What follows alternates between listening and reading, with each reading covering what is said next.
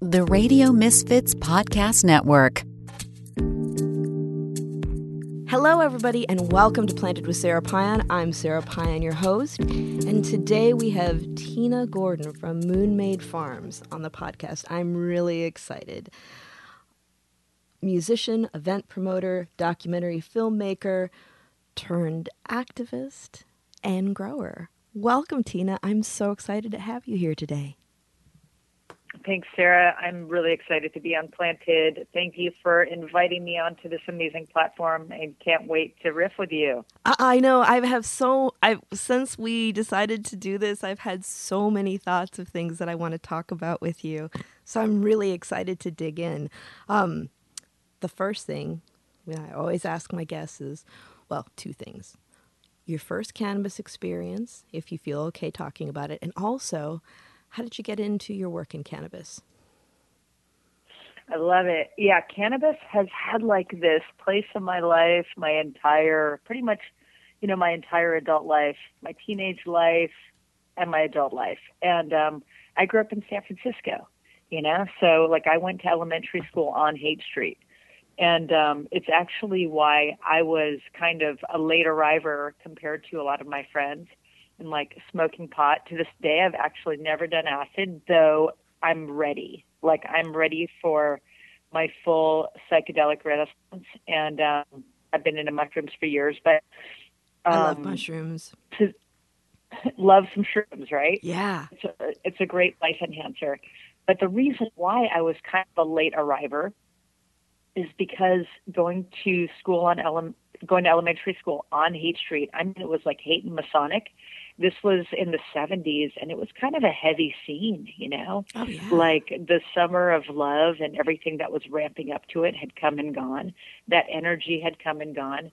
And what kind of replaced it was this super intense sort of like kind of extended hangover vibe, And so to this day, I have kind of a hard time with tie-dyes. And and I was really seeking clarity in my youth, Mm-hmm. And so it's funny because the first time I ever smoked pot, it was right above Haight Street at this little bus park on Cole Street, overlooking Cole Valley.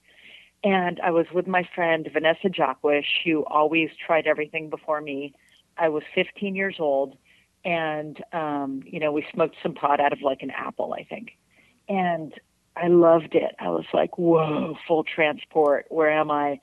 And I loved the perspective shift.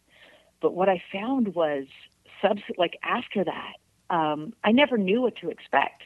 Like my reaction to smoking pot was always different. Sometimes I loved it. Sometimes I felt terrible and anxious. Sometimes I just got like really tired. Sometimes I felt really energized. It was erratic and unpredictable.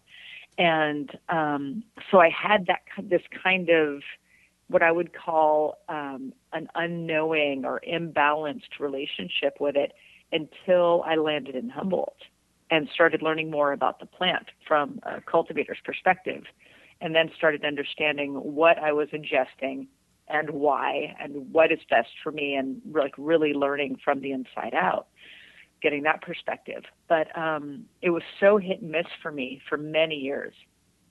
And so I wasn't like a full stoner, but everybody who I was close to was. Like all of my friends growing up through my teenage years into my 20s, while I was playing music, while I was producing and promoting events, I was always like surrounded by stoners, like brilliant, creative, incredible seekers, Mm-hmm. It's funny when, especially like trying it when you're younger, because you got what you got, and people, weren't able to really give you specifics. It's like I remember, my early years in San Francisco, having my guy, and he'd, bring like a roaster bag full of like a few different, flowers, and he'd be like, this is sour diesel, this is granddaddy purple, this is headband. I'd be like, which one should I pick? Well, I don't know. Hope for the pick one and hope for the best, girl. But Well, that's where instead of playing roulette, this is where education comes into it. And this is where like learning through experience and just like having that time and space to have that intimate experience, right? Yeah. Because we're all different. And as like, I tend to be sensitive to like pretty much any environment or anything I put into my body. And so it took a while, like for me to really understand what was going to work for me, And it's another piece around like playing music and being around people who are also really sensitive. Like through the 90s in San Francisco, watched so many people just really destroying themselves on like gnarly drugs and way too much alcohol. And so many of those friends now, and the ones that made it through and the ones that are healthy, are green and serene. Like they're like, oh yeah, I only like ingest pot now. Like they're off of all of the other drugs. They stopped drinking alcohol, and their quality of life has improved so much. And so that's part of the mission. That's part of the reason it's just like, I have a deep desire to help people and to help people improve the quality of their life and to just feel better. Ooh, you know what? We're breaking up really a little bit. Oh, now okay. All good? Yeah. So start at what helping people that you wanted to. Yes. Yeah. I've had a deep desire, like lifelong desire, to help people. And I want to contribute to people being healthy and improving their quality of life and just feeling better. Yeah. Yeah. It's a huge thing. I think that, for a lot of us, that's what draws us into the work. I know for me, like, I got into it thinking that it was going to be just kind of a segue while I was going through grad school and promising my boss, I'll stay with you for 4 years, but then I'm going to move on. But then when you realize the impact that you have helping people and they're coming back and saying, I was going through this really difficult transition, whether it's mental or physical, and your help helped me help myself. It's like, that's a beautiful thing. And it's really fulfilling too. It's so beautiful, and it's just so purposeful. And I think that it's what could really help humanity right now. If we're all looking out for each other, I mean, it really gets down to the core definition of what regenerative is, right? Which is contributing more than you take. It's like, what do you have to give? What do you have to contribute? What are your unique gifts or talents or skill sets that you can share? And it's so interesting because having been in music for so long, music and art, like everybody that I knew was imbalanced in some way. And perhaps every human being is, we all have our tweaks, right? Right. And so for some people, that's like getting right to walk outside of your door in the morning. It means like engaging with other human beings. For some people, it means being able to be alone and being able to feel safe being alone. For other people, it means surviving a life-threatening illness. It's like it means something different for everyone.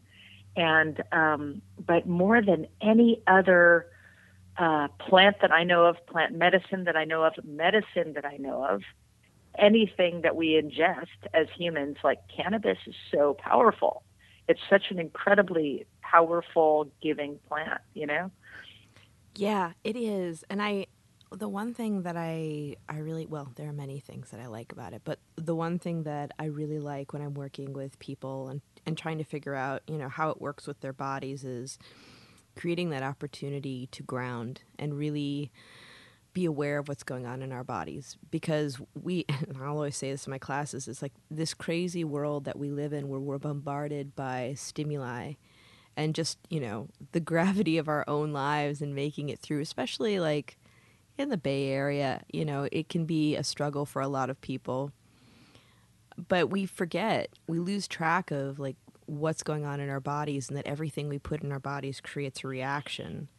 And I use, exercises working with cannabis for people to like have a quiet moment and be able to be in touch with what reactions they're getting and what's going on in their bodies. And really, like, I've had some reflections with people about the fact that it can be a little scary to actually find the space and the quiet to do that for some reason. But once they're in the midst of it, it creates this grounding and calmness that, a lot of times we miss out on. Yeah, there's so much unlearning as opposed to learning going on, it feels like. Like there's such imprinting and programming that we absorb throughout our lifetimes. And I think that cannabis is one of the ways, it's like one of the pathways back inside. Yeah. And in terms of just like being grounded and getting grounded, like when I started really recognizing how powerful this plant is was the first time I grew it. And it was like I fell in love with this plant, and I had never fallen in love with a plant before. I mean, talk about being in a place where it's like, a stimulating place. Like I moved from Mission Street in San Francisco, where it's like constant stimulus, Yeah. It's like that part of the city doesn't sleep, right? Mm-mm. And it was a very like high energy lifestyle for a very long time, and very adrenaline rich. It was like 10 o'clock was the time to go out, like 2 a.m. is when things were just like really fighting, you're finding your groove at about 2 a.m. It was like watching the sunrise often, and Yeah. now I enjoy a sunrise after I've slept like that. Isn't it funny how that changes? Totally. But that tuning in, I mean, how do you know that you're so out of, like I felt so out of rhythm. I didn't know until I had a perspective shift that I was totally out of rhythm with the natural rhythms, the natural forces, right? And I didn't get that I was living in an environment with like extreme light pollution and sound pollution, and like the water has chlorine in it. I never sensed that the water had chlorine in it until after I was like bathing and drinking really fresh water. Yeah. Well, I was really aware of that when I moved here because I'm from the boonies.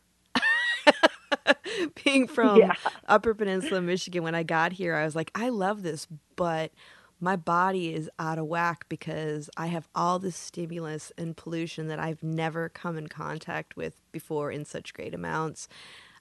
So my body and mind are totally wigging out, and now I'm used to it, which I don't know that that's a great thing, but it is what it is. Yeah, I mean, and it's like you kind of armor over time without even recognizing that you've got those built-in filters and armors until you are in another environment where you don't need them, where you can shed that, right? Right. And it's fascinating, that whole piece around like, making art and making music. And this was like, I was, when I get into something, I tend to go full immersion, right? Mm-hmm. And so with music and art, it was full lifestyle, like total commitment every single day. It was a full lifestyle. And what I didn't recognize was that so much of this was in reaction to the stimulus. And it was like it was contributing to that stimulus through more stimulus. Like the energy around making felt so important to express. And it was like, that's what I woke up thinking about. That's what I went to sleep thinking about. It was either like a riff in my head or like a drum beat or some lyrics or a drawing or an album cover concept, And then in the country, and my first year out here, when all of a sudden there's quiet and more quiet and space and a sense of calm. And the drama comes from nature. It's not coming from human creation. It's like this awareness then of of the natural forces and the natural cycles. And it was this incredible awakening where suddenly I wasn't possessed by these constant ideas of what I needed to create or express, but how to receive. Right. How did it occur to you to make that shift? Well, I have this dear friend, Valerie Agnew, and she was a drummer when I was a drummer. So she was in a band called 7 Year Bitch when I was in a band called Lost Goat, and our bands toured with each other. And they were from Seattle. They were on a kind of a different trajectory and sort of pulled us along. Mm-hmm. We were from San Francisco, lesser known. They were from Seattle during kind of like the grunge boom, and they had a fantastic audience, incredible support in the world, and they had reach, So they brought us to like Alaska, which was incredible. Or they would bring us up to Seattle, and we would play shows, playing the support slot for 7 Year Bitch. It was wonderful. So she ended up having this life transition where she went to a healing arts school called Heartwood. Oh, and Heartwood yeah. is just have you heard of Heartwood? I've heard of Heartwood, but tell our listeners about it. So Heartwood, which is currently the Heartwood Mountain Sanctuary, is in the heart of the Emerald Triangle. It's in southeast Humboldt County, and that's where Moon Main Farms is. So we're really close to Heartwood. And this was an incredible healing arts school for decades. And it was a place where, say, massage therapists or people studying Chinese medicine could go and learn and become certified and go out into the world and start a practice. And so it was really a trailblazer of a school. It was like an early arriver in the healing arts, kind of the healing arts world in this country, right? Mm-hmm. And so then, like, American culture caught up, and you could eventually, it was like kind of outdated because you could go to any major city and a lot of towns and get a certificate to practice massage or any of these different modalities, right? Mm-hmm. And so Heartwood went through a transition, but Valerie caught Heartwood at a time when she could get an education there, and she got a fantastic education there, and she got to know the culture, and she lived out here for a year. And during that time, and it was in the late 90s, and I was horrified. I was like, "You're moving where? And you're not playing drums anymore? What's wrong with you? Are you okay?" I thought she'd lost her mind.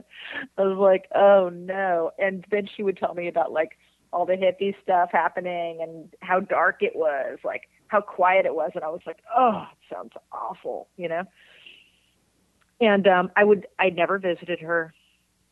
I couldn't get myself out of the city other than to go on tour. And even on tour, my bandmates would want to go on a hike, and I'd be like, "No way, let's go to the record store." Like, what hike? Why? What does that even mean? I just couldn't slow down enough to understand. Anyway, so I was going through some transitions in my life. This was in 2006. Valerie Agnew invites me up to visit some old friends of hers from her Heartwood days. And I meet an incredible woman named Joni Hannon, who was a jazz drummer and the first older female drummer I'd ever met in my life. Like the mentor I'd been searching for my whole adult life. Wow. And I met her and I said, "Someone's got to make a documentary about this incredible woman." And I was working for Current TV at the time, doing production. And so I decided to make a documentary about Joni. And that's how I started spending time in Southern Humboldt. And so I wasn't drawn by cannabis. I was drawn by this jazz drummer. That's cool. And that's when I started getting to know where I was. And then what happened was I ended up like going deep in this place. I ended up in a relationship with a neighbor for a while. I ended up transitioning up here, finishing the documentary, starting to get involved in cultivation. And that's when the switch flipped for me.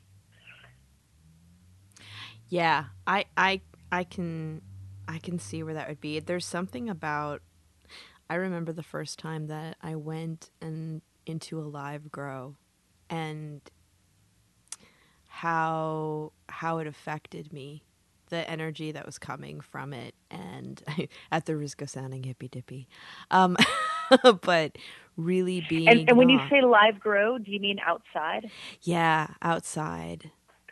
Cool. Outside. I had been in like a grow room before, and that was very interesting, but I really felt bad for the plants.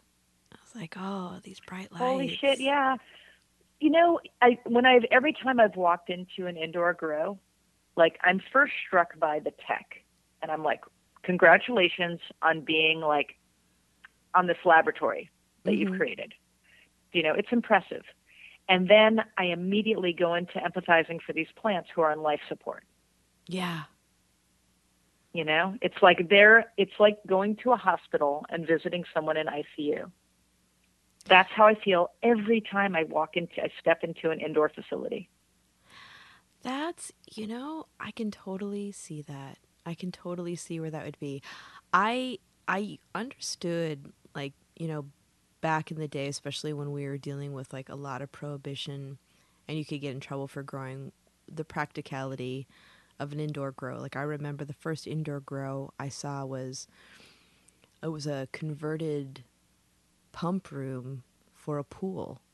I mean, they still had the pool out there. They still had the pump room, but they had like an additional room off to the side, and going in there and being like, wow, this is fascinating. And it's really muggy in here. And but it was really like, I think that's one of the things that I don't understand is we're starting to get into this era of legalization, why we're not having more conversations about there's nothing like the sun. Like there was somebody who I was talking to a couple years ago that was like, oh, I've got these full spectrum LED lights. And I just started laughing. I was like, yeah, full spectrum, huh? That's really awesome. And then what about the night cycle? Yeah. Right? What about the subtleties, like the nightly shift in light? Every single night, it's slightly different. Like all of the subtleties. And that's the piece, like, I totally understand why people had to go inside and were forced inside. And incredible, like, I think there's been incredible research and incredible progress as a result. And huge respect to all the urban growers who like carried it on and also don't have the privilege of living in the country. Right, you know? What I'm wondering is why we can't have more conversations on a policy level about how we can create the opportunities, more opportunities for people to be able to have a thriving grow outside. Yes, it would be so amazing. And it would be so amazing to be able to participate in helping people transition from urban grow sites to like, to rural or country cultivation sites. Mm-hmm. It's totally different. It is. And I was just going to say, like, was it a couple years ago, I had Phil Katuri on the podcast, and Phil is, the New York Times dubbed him the Wizard of Green because he's like one of the first organic grape growers that was doing like a lot of biodynamic growing. He grows like, I don't know if it's like at least half of the grapes in Sonoma are grown by him. But he also, wow. Yeah, he also grows cannabis, and a lot of grape growers also grow cannabis. And we were having that conversation about outdoor flowers and how he was talking about grapes, but then he was also talking about flowers, about how, what they go through in nature actually helps create the character of the plant itself. Absolutely, it's shaped, and this is also the personal alignment piece and the experience that I've had. Like, I didn't realize I was living in captivity, and that was self-imposed captivity. Yeah. Until I moved to the country.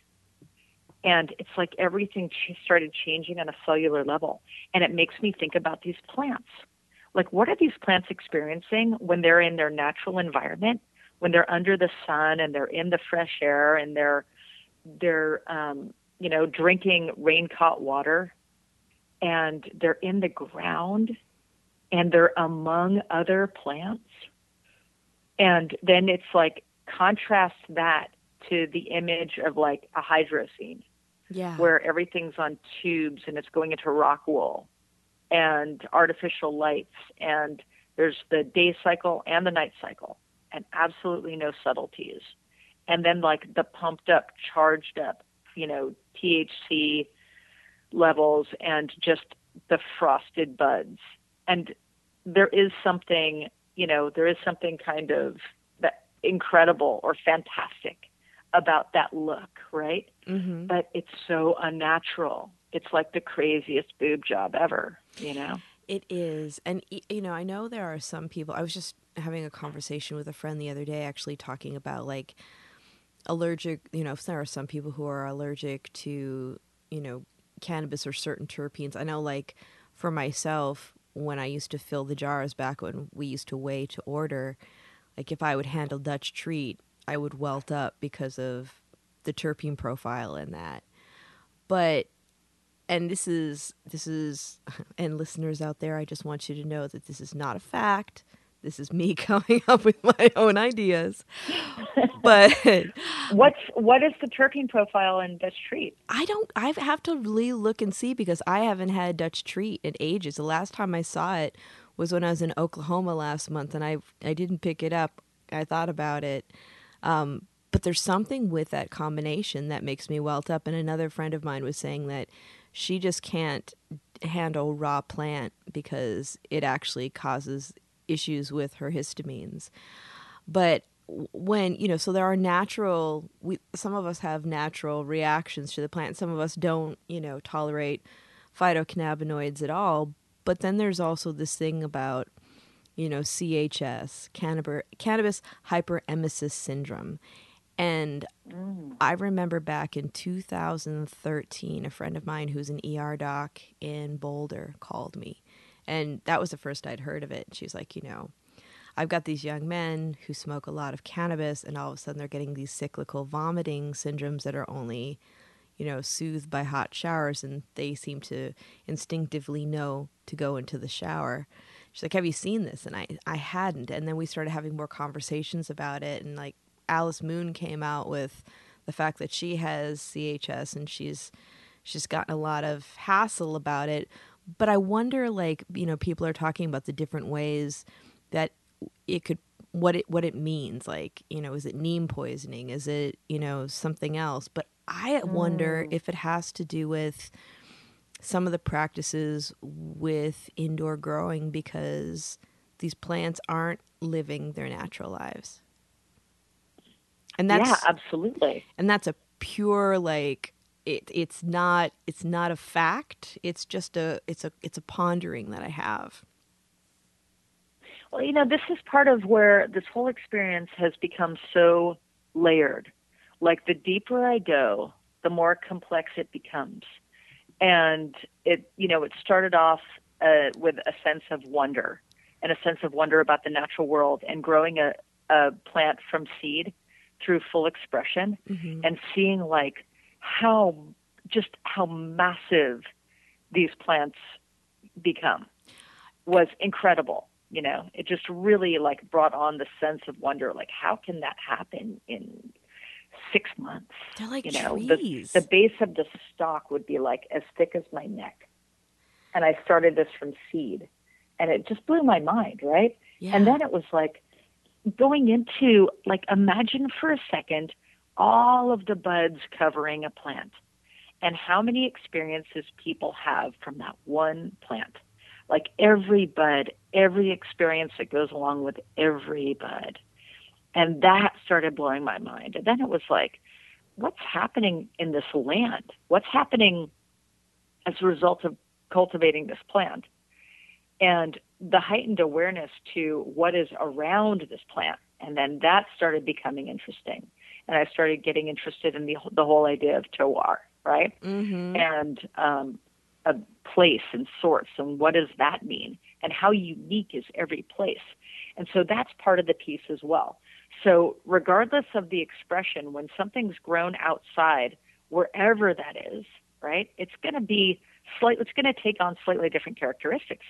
When you have something inside, and there is consistency to this, but what does that consistency mean? What is it a reflection of? And so, if you compare like being outside in the natural world and the 2021 season and everything that happens, and flower from that is going to be a reflection of that entire season from that specific place.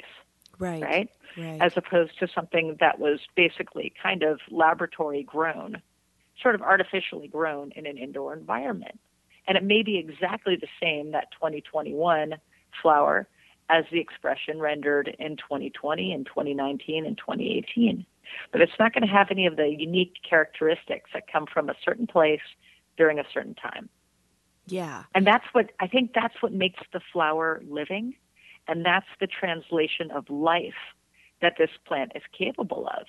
And that's what's so that's where it starts getting really interesting to me and so important to me, especially around the regenerative conversation and how that kind of ties into place and terroir, is it somehow it enhances the meaning in such a way where it's like, not only is it about what we put in our bodies in the way that like the natural foods or organic foods conversation is really relevant, but this is shifting our consciousness.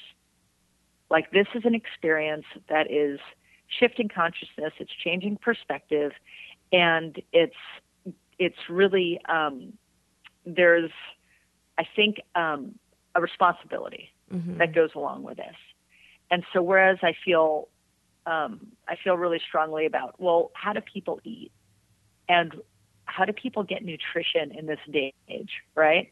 Because it's actually challenged to just find nutritious food. What about nutritious flower?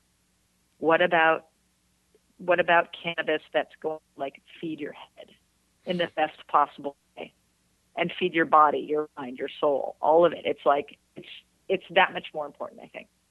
Yeah, I agree. And I think really having the ideal setting to be able to, for these plants to grow and to really be able to get that full spectrum of the sun, and with like growing practices, having diversification with the plants that are growing around them is so very, very important. Like I know the thing that's on everybody's lips these days is, THC percentages aren't everything. And part of me is like, yeah, a lot of us have been talking about that for a long time. Like, I remember having like J27 back in the day, and it was, the percentage was in the 20s, but it was a very functional flower that a lot of my patients at the time used for pain management. And on the other hand, I've had flowers that are like 13% THC that have had a really interesting terpene profile that feel much stronger than that 25% THC flower. And like having the conversation, educating people that there's just, we've clung to certain ideas around cannabis for so long that no longer serve us. And one of the things I love about our work is that we're constantly learning. We're constantly being proved wrong. Like when somebody says, introduces me as a cannabis expert, I'm like, there are no experts. And anyone who tells you that they're an expert, you need to be really worried, because that means that they've stopped learning. Right? Yeah. I mean, this is the piece around cannabis being a teacher also. Yeah. Like, this is all really new and in its current iteration.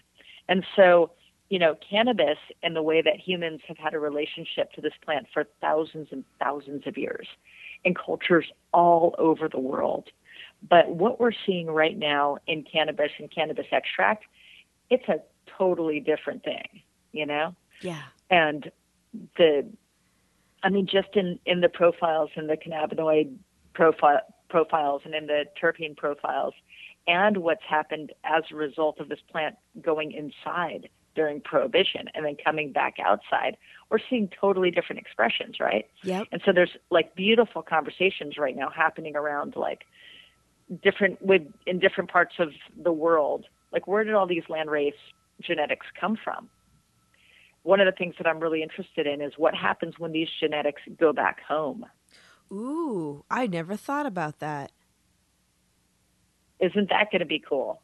Because they've been kind of, they came to the Emerald Triangle and other places in California and other places in the country, but there's been such a concentration in the Emerald Triangle, and then these genetics are, are cross-pollinated with other genetics, and there's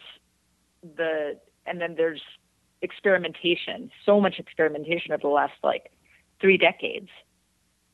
And so then you get these hybrids, and then you try to bring these hybrids back to wherever they're from, or their lineage is from, and how are they going to express there? I wonder when more of that is going to start happening, because I'll be really curious. I remember when I used to work behind the bar, I had somebody who used to come in who was from Durban. She was from South Africa, and every time we had Durban poison on the menu, she would always be like, "Can I just take a whiff of the jar?" And I'd open it up for her, and she'd be like, "That smells like home." Oh, that's beautiful. And I was like, "Really?"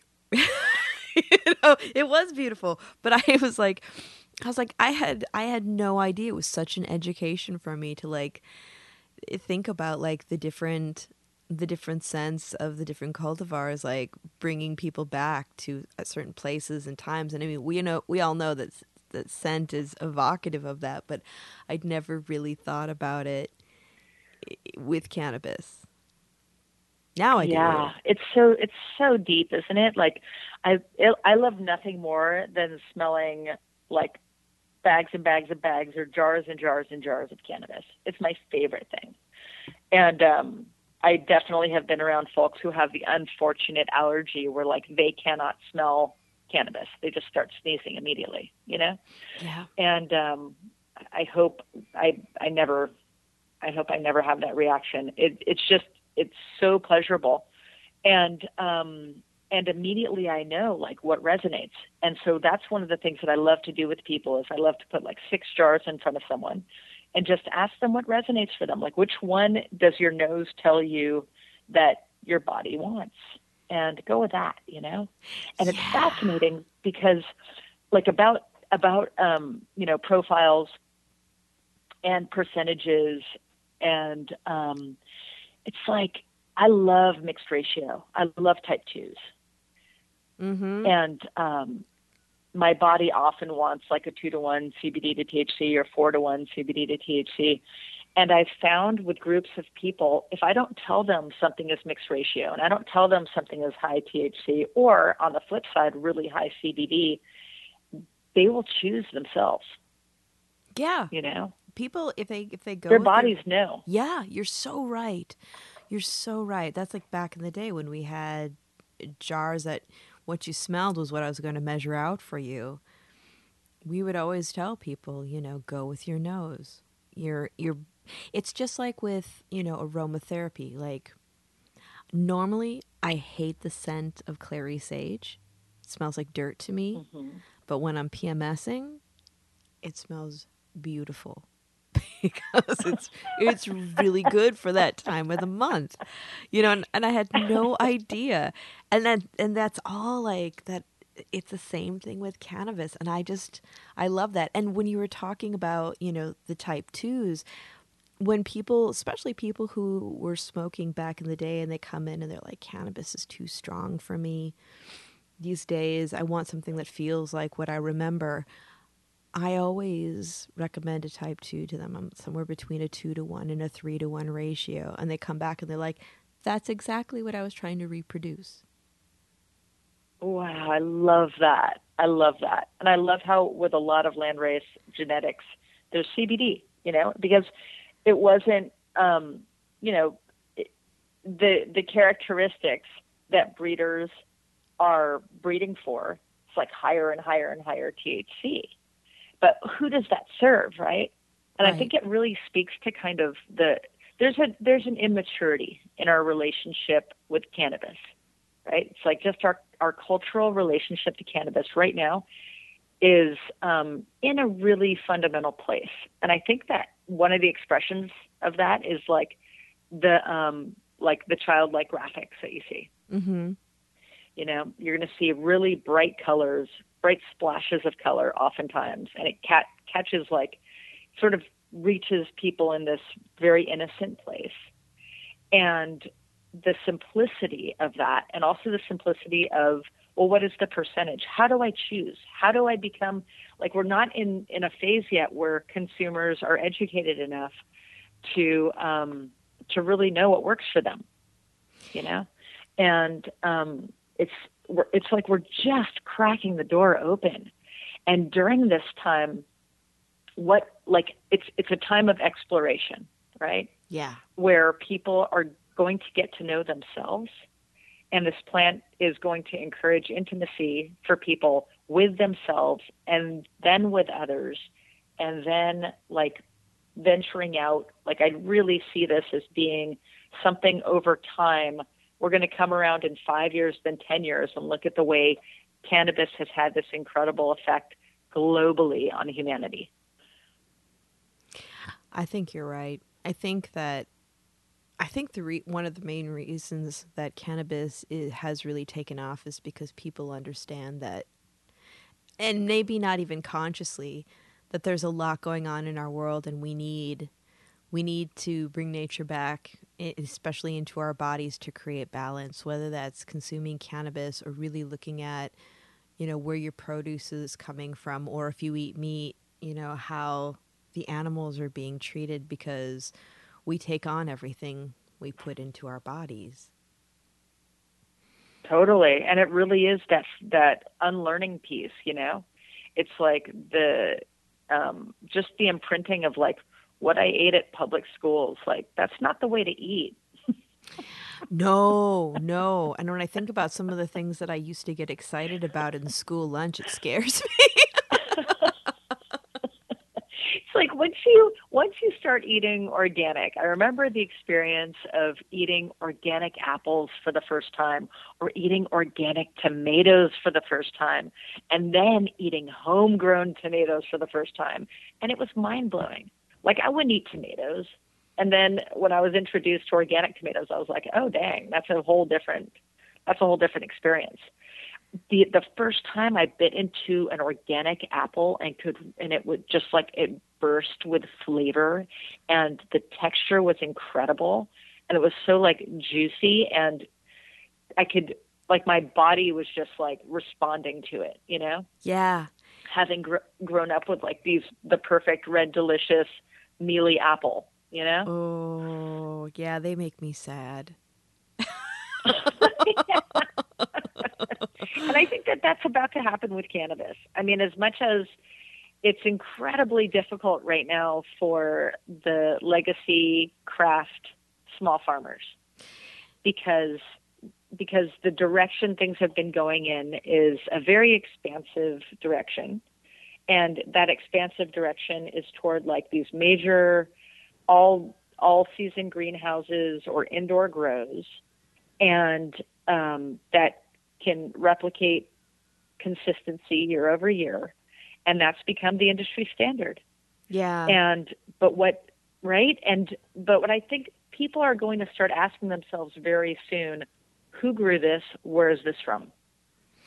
I hope so. I really hope so, because that's, I think, one of the biggest disconnects. Like, when I used to, you know, be behind the bar and people would be upset that their favorite flower wasn't in, I'd kind of lean in and I'd be like, you know, it's a plant, right? It's not being manufactured by machinery in a factory. It has a growth cycle. So yeah, it might be a month or two before you get in the flower that you want. But there's such a disconnect between seeing, like, even when it was in jars and we measured it out, there was a disconnect because it was a dried flower in a jar. Now it's packaged dried flower, and edibles, and people are I think now that we're getting more aficionados and more people that are it's almost enougholistic the way people are being attracted to different types of flowers and stuff, that they're starting to understand where it's coming from. And the beautiful thing is that we can talk about the farmers now. Like back in the day, you couldn't talk about who was, you know, who was growing. It was just, yeah, it's here. Totally. You know, we were. You know, it's. What were you And going do to you say? think it's going to be that same experience as like the first organic apple experience, where when somebody is used to like their go-to indoor ice cream cake, for instance, you know, or indoor whatever variation on Girl Scout cookies it is, and then they try something that was sun-grown. Yeah. And they try something that was regeneratively grown, you know?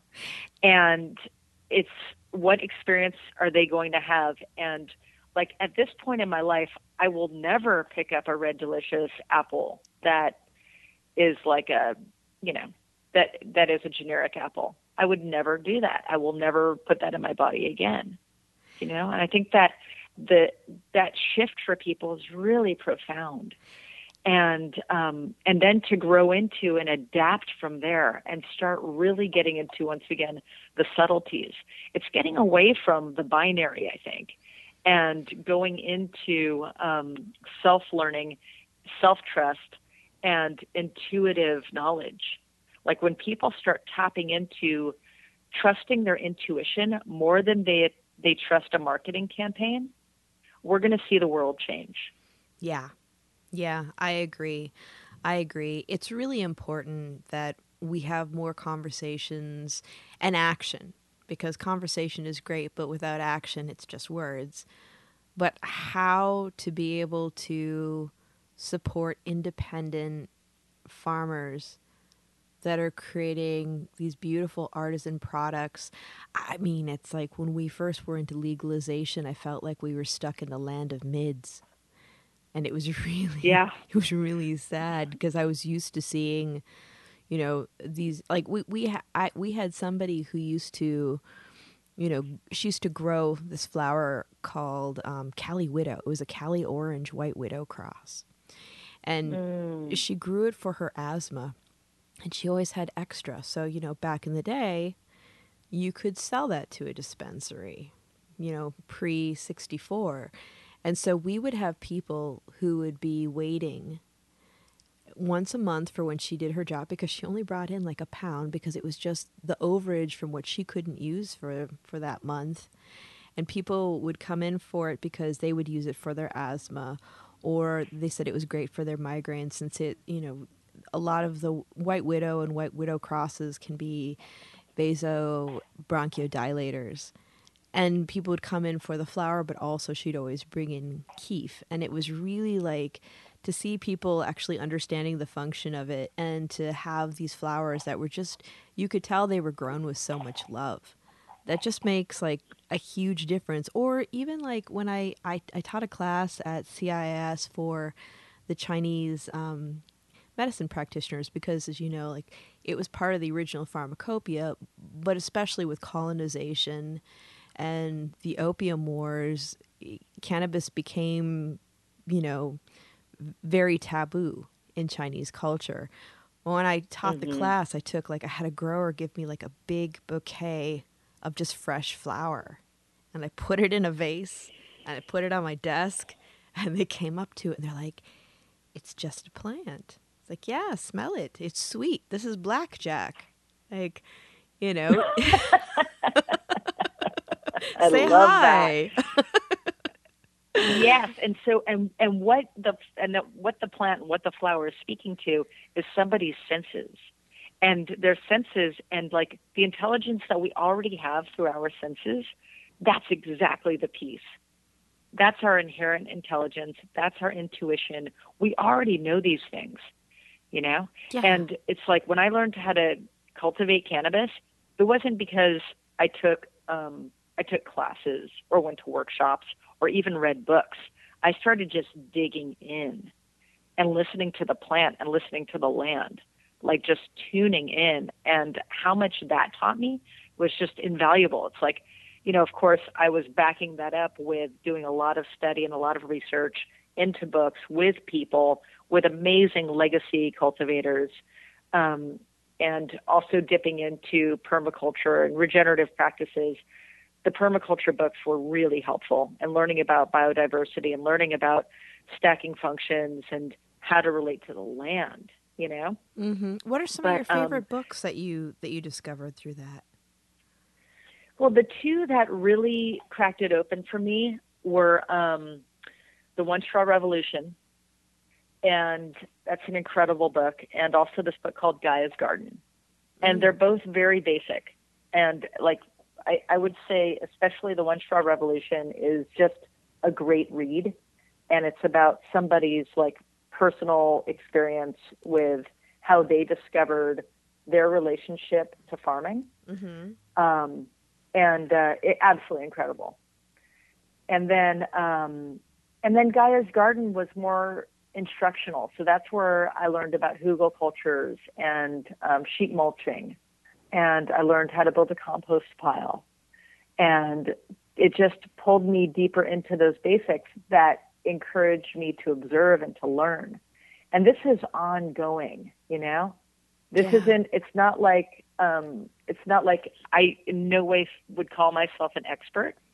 I do not teach classes, for instance. What I do like to encourage people to do is to tune in. Like every single person I work with, and for years, the people who would cycle through the farm and the people who would stay here for years, they would learn from me, I would learn from them. And so there are like these kind of basic rules, right? Mm-hmm. And one of them is living things come first. Another is tune in with all of your senses. Another is have eyes on every plant every day. Because these are the ways that I learned how to grow. Well, and that creates an intimacy with your plants as well. Absolutely. It's, when I think about the farmers that I most look up to, and I've had the incredible opportunity to engage with these different regenerative groups, like the DemPure community is incredible. I've learned so much from this group of people. And the Sun and Earth community, amazing. And these are both like certification bodies in different ways. One of them is peer-to-peer, another is third-party certification. But the connection to the farmers through these networks are amazing. And I have huge respect for all of these farmers, from like the dry farmers in Holmes Flat, Shively, basically like mid Humboldt mm-hmm. area, and their practices, just enormous respect to, and the way that they cultivate with what they have and through biodiversity in their own way, right? So very little in the way of inputs, for instance. They never water because they're dry farming. And then, and a couple of those will be like high water farms or New Moon Medicinals. Like they're Sunbolt, Sunshine Johnston. These are heroes of mine. And then on the flip side, like Bryceland Forest Farms or Happy Day Farms, like the farms that are integrating produce farming along with cannabis farming. And we're in a semi-arid environment, so this is not the best place to grow vegetables, but it's where the oaks grow. And so, for instance, we'll use a lot of oak inputs. We use oak leaf, and we use oak wood and wood chips and the forest mycelium. And we use oak in a lot of different ways, just for, in compost building and soil building, for mulch. And the ways that all of these different farms do it, it's all individual. And so getting a bunch of farmers together who are in different environments and sharing their stories and sharing their techniques and how they approach cultivating this plant in their own way, it's just been the most incredible experience. And so I definitely want to encourage everyone to check out both the DemPure regenerative certification and the Sun and Earth certification. They're both amazing. And all of these farms are in ideal situations to, in California, to really move forward the whole idea of like, what is an appellation of origin program going to look like? A terroir-based appellation of origin program. How different will that be? Dry farming versus coastal flatlands. Mm-hmm. Yeah, because you have to really take into consideration to be successful with what you're doing, and by that I don't necessarily mean monetary, but just the grow itself. You have to be really cognizant of the environment that you're impacting and what you're bringing back to it. Absolutely, and that's why the fundamental, like the basis of regenerative farming is to contribute more than you're taking away. I love that. And just that, it's a beautiful concept, isn't it? Yeah. And so my new obsession is a regenerative supply chain. How do we build a regenerative supply chain? And so from seed to sale, and that means looking at retail. Mm-hmm. How is retail giving more than taking? How is distribution giving more than taking? How is processing giving more than taking? How do we transport this plant throughout this, incredibly vast state? Yeah. And eventually it's going to be interstate, right? How do we transport this plant? Yeah, and how does that contribute? And when we're looking at social justice, how is it giving more than it's taking? Yes, absolutely. Absolutely. We have a unique opportunity to not only change the way that we do work as an industry, but how the rest of the world, how other ways that we show up in the world, whether it be industry or otherwise, how it's done. I mean, just like I always tell people, tech changed a lot of the way we look at how we did business and how we worked. Like, people aren't having to show up in suits and be all stuffy anymore. There's more of a relaxed approach, understanding how creativity is cultivated and productivity. And, there are also some other things with it that may not be quite as positive. But we as an industry can really make an impact on how people show up and how, we are able to create an atmosphere that promotes social justice and compassion. And like you were talking about, modes of, approaching growing in a regenerative manner and just being regenerative in general in all that we do. And I feel like a lot of people have heard that call, and that's why they're here doing this work. But we have a lot of work to do to spread that message and to really encourage people who it may not have been their first thought to be more thoughtful about that. Absolutely. And I think that the time is now. It's like it's been a long road, and we've got a longer road ahead of us. And right now I think it's particularly important to really tune into the cultural preservation piece. Yeah. And to honor the activists.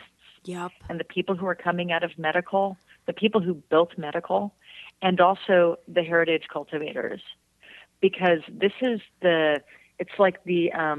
it's the knowledge and heritage and lineage trust that I think is going to inform this moving forward in such a way that's going to serve just like the whole pathway forward, like the trajectory forward. Yeah. And it really is the heart and soul. And so that's something that I feel so strongly about, is that this plant be like there's stewardship around this plant through a regenerative supply chain, so that patients and consumers understand what they're getting and why that's important. It's just, this isn't like a soulless commodity, No, it's not. And I mean, even though, you say that, you're not an expert, the work that you've done with your flowers speaks volumes on its own. The fact that you are a sought out grower and your flowers. I'm not I'm not gonna pull them out of nature, but your flowers, are you work with a lot of companies that share a lot of the same values you do. And I'm always really happy when I see something and I see that it's been made with flowers from your farm, because I know that it's going to be a beautiful experience. And Oh yeah. Because it's there's just so much heart in it, and that just makes me so happy. And it was a couple years ago. When was it? 2019, when I went to Emerald Cup, and I just missed you at your booth. And I was so bummed because I really wanted to talk to you. But I talked to these two lovely women that were working with you at the booth. And it was really nice because it was, and they brought out some different things for me to check out. And I was like, oh, this is exactly what I expected. I love it. I love it. Yes. I mean, yeah, and can't wait to do that again. Can't wait to get back into some events and a mix of people.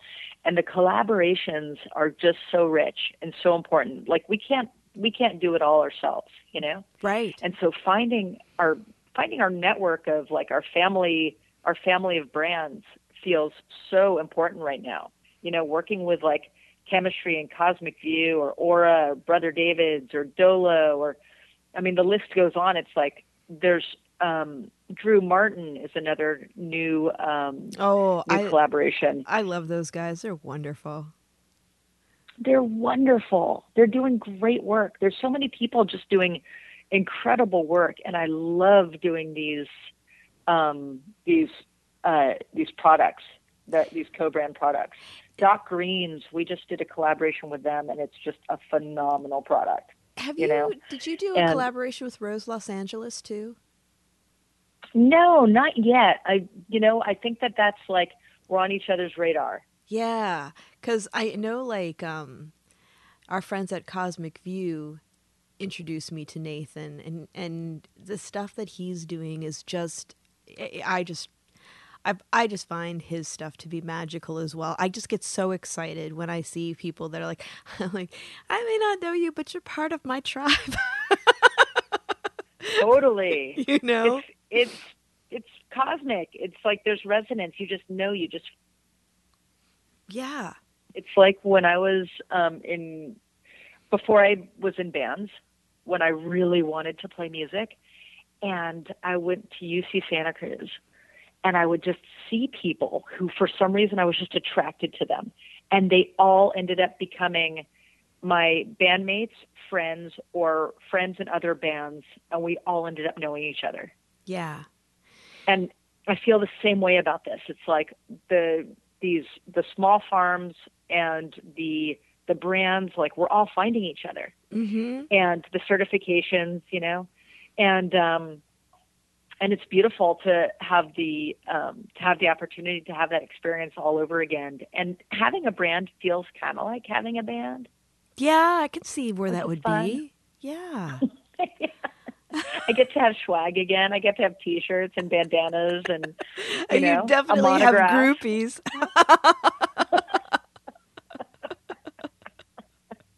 Maybe go on tour. I can't wait to go on dispensary tour. That would be really fun. Oh yeah.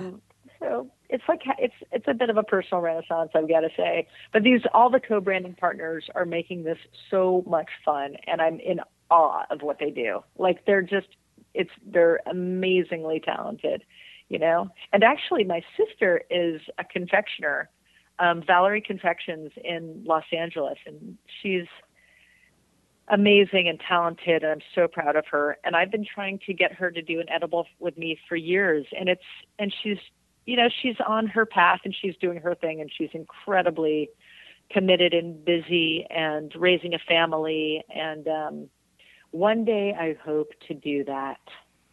One day. Yeah, you can always let her know, about Nathan's collaborations with all these amazing chefs around the world, and be like, that could be you with me. Let's do it. Maybe we should get on a call with her. I Sarah. think Maybe. so. We'll be like, Yeah, or you I could, think that. you can send her my Dominique Crenn episode with Dominique and Nathan. Be like, look, Love it. Tom's doing Love it. You should too. Yes, that sounds amazing. There are so many badass women. And there's so much of what we do also, like, you know, when you look at the genetics that are coming out now and the flavor profiles, right, or the terpene profiles and the experiences that people have, and to be able to extract like the essence of this plant and to combine that in these edible products or the vape products or tinctures or topicals, whatever it is, that's really exciting. Yeah. And some of the stuff we're doing this year, I'm really excited about, you know, and that's another layer of collaboration. It's like, where do the genetics come from? Where do the seeds come from? And are you familiar with BioVortex? Do you know Jessie Dodd?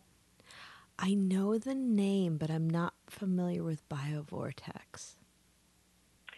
Well, I love collaborating with Jesse because his approach is BioVortex is a living art piece. And so the way he approaches genetics and breeding is part of the living art piece that he's doing. And that's perfect. So that's why we work with Jesse and he comes to the farm and he does like this matchmaking, like this wizard matchmaking with us, where he's like, this is what you should grow here. Ooh. And he just knows. It's so cool. And so right now we're doing like four genetics, I think, from Jesse, and including Cherry Moon that we've done before, Mandarin Moon. So Cherry Moon, that's our name it's a cherry lime dog cross. Oh, wow. And Mandarin is a Mandarin cherry lime dog cross. And both of those, super excited. Sapphire Sue, that's a 2-to-1. That's a 2-to-1 cross with Harley Sue and Sapphire Scout. And everything that we've grown here from BioVortex it's amazing. And that feels really good. Then we have some of our own in-house genetics that we cultivate as well, and that's exciting. Pineapple Wonder. Have you ever gotten Pineapple Wonder? I have, and actually, I think I have a cartridge with Pineapple Wonder in it. From Chemistry? Mm-hmm. Actually, I just got it the other day in my sample kit from work, and I saw your name on it, and I was like, oh, that's so cool. I love that. Yeah, I'm dreaming of one day being able to offer Moon Made Farms reserve flower beside some of these collaborations. So not only could you get Pineapple Wonder in a vape cart, you could also get Pineapple Wonder flower. Yeah. You know, and just your own side-by-side comparison. I just like when I think about your flowers, and they're what you put out is beautiful on its own, but then there's like the greedy side of me that thinks about back in the day, like your head stash must be amazing. I love having a robust head stash. Yeah, as a matter of fact, I'm looking at it right now. And whenever we have safety meetings with our crew, you know, we open up the bar, and everyone gets to, you know, roll their own and do and compare different genetics. We get impressions. We get to do the empty jar contest, which is always fun. And it's really fascinating what resonates with different people at different times, you know? Yeah. Well, and I think, too, like when people get to experience that caliber of flower, that really drives home, like, why all the things that you're talking about are so incredibly important. Well, and it's also a responsibility piece, like being the keeper of these seeds and the keeper of the genetics. Last year when we were evacuated, of the things that I grabbed, I was like, we're taking all of our seeds with us. Oh, yeah. I don't know how compliant that is, but we did it.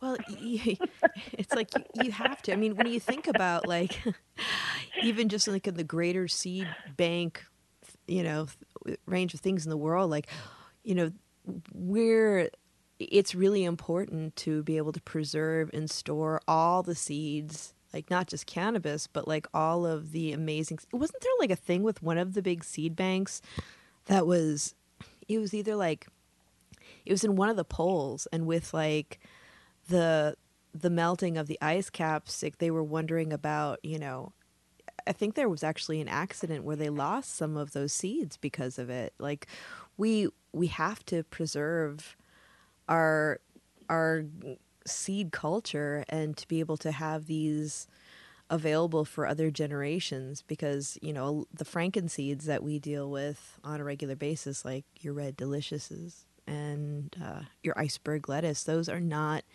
sustainable, life-giving produce. Oh yeah, I mean, one of my heroes in that way, Vandana Shiva, is an incredible like seed steward.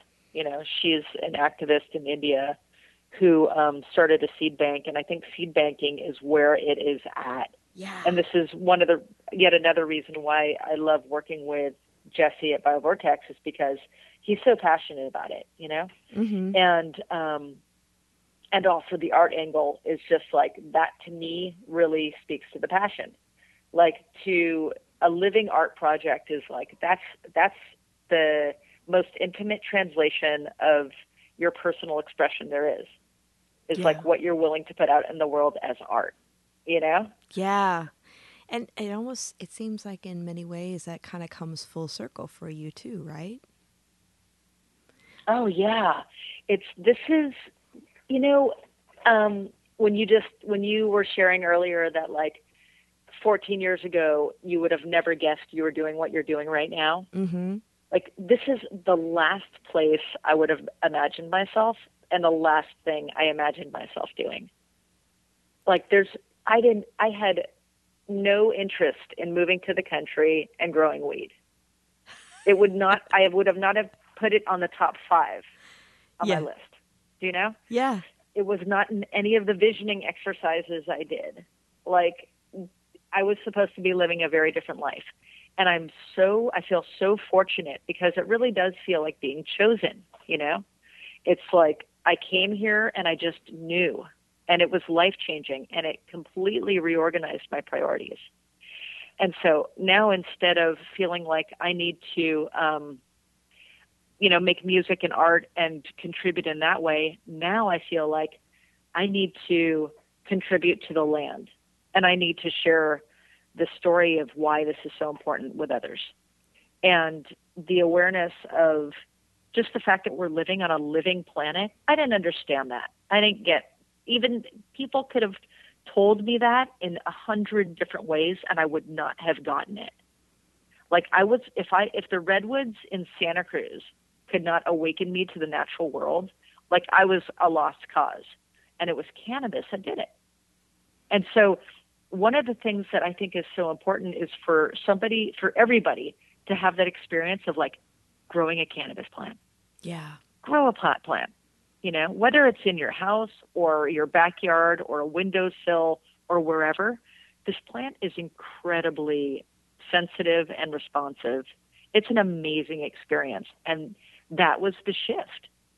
Like, and to have the privilege of stumbling upon this is amazing. And that's why I feel like I have to, as hard as it is right now, to navigate this transition. It's an undeniable responsibility. Like, I am supposed to pay forward. I'm supposed to pay back, and I'm supposed to pay forward, you know?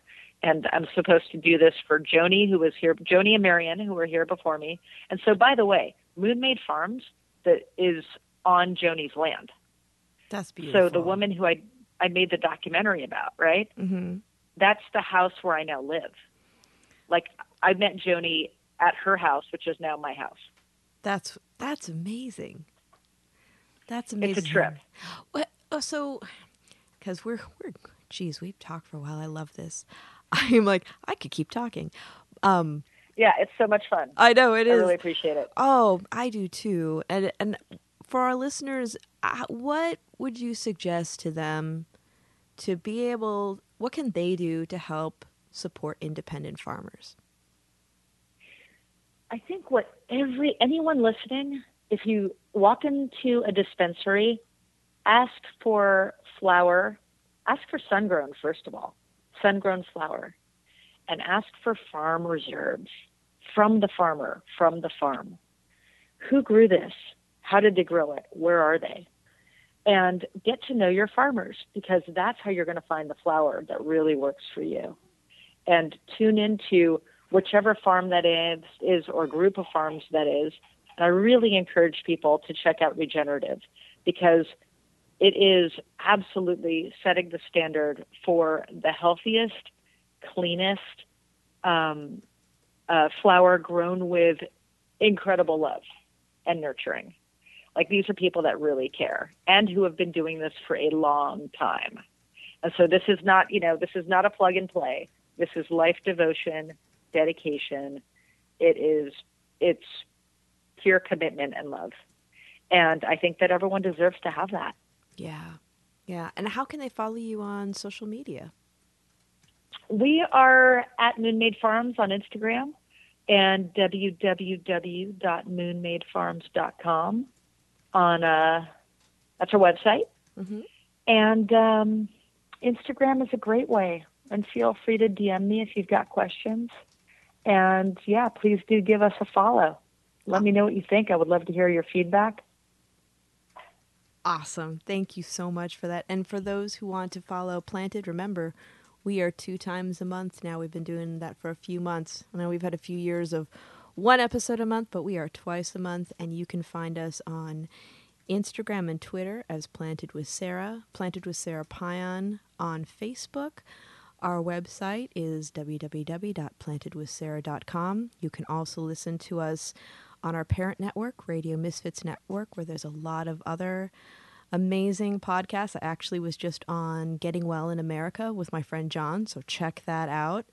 And you can listen to us on Pandora, Stitcher, Spotify, Apple, Google, and Audible. So check it out. Tina, thank you so much for hanging with me today. I love connecting with colleagues that have all the love and the passion with the work. I know I do, and I love to be able to just share ideas and learn from each other, and I welcome you back anytime. Sarah, thank you so much. I've loved being here, and thank you for doing the good work. Thank thanks. you for back at you. Giving all these people a platform and, a way to reach your audience. It's a pleasure. It's a privilege. Thank you so much. Oh, absolutely. It takes all of us to create, a healthy movement and industry, and to be able to support and honor the people who have made it possible for you and I to be here today. For all of you out there, really check into this. Do some research on what regenerative farming means and why it's so important that we support our independent farmers. Outside right now, we are still in if you're listening currently, we are still in the midst of a COVID wave. So be safe, take care of one another. And it's a crazy world out there, so be good to each other. Do something to brighten somebody's day. Until next time, take care, everyone.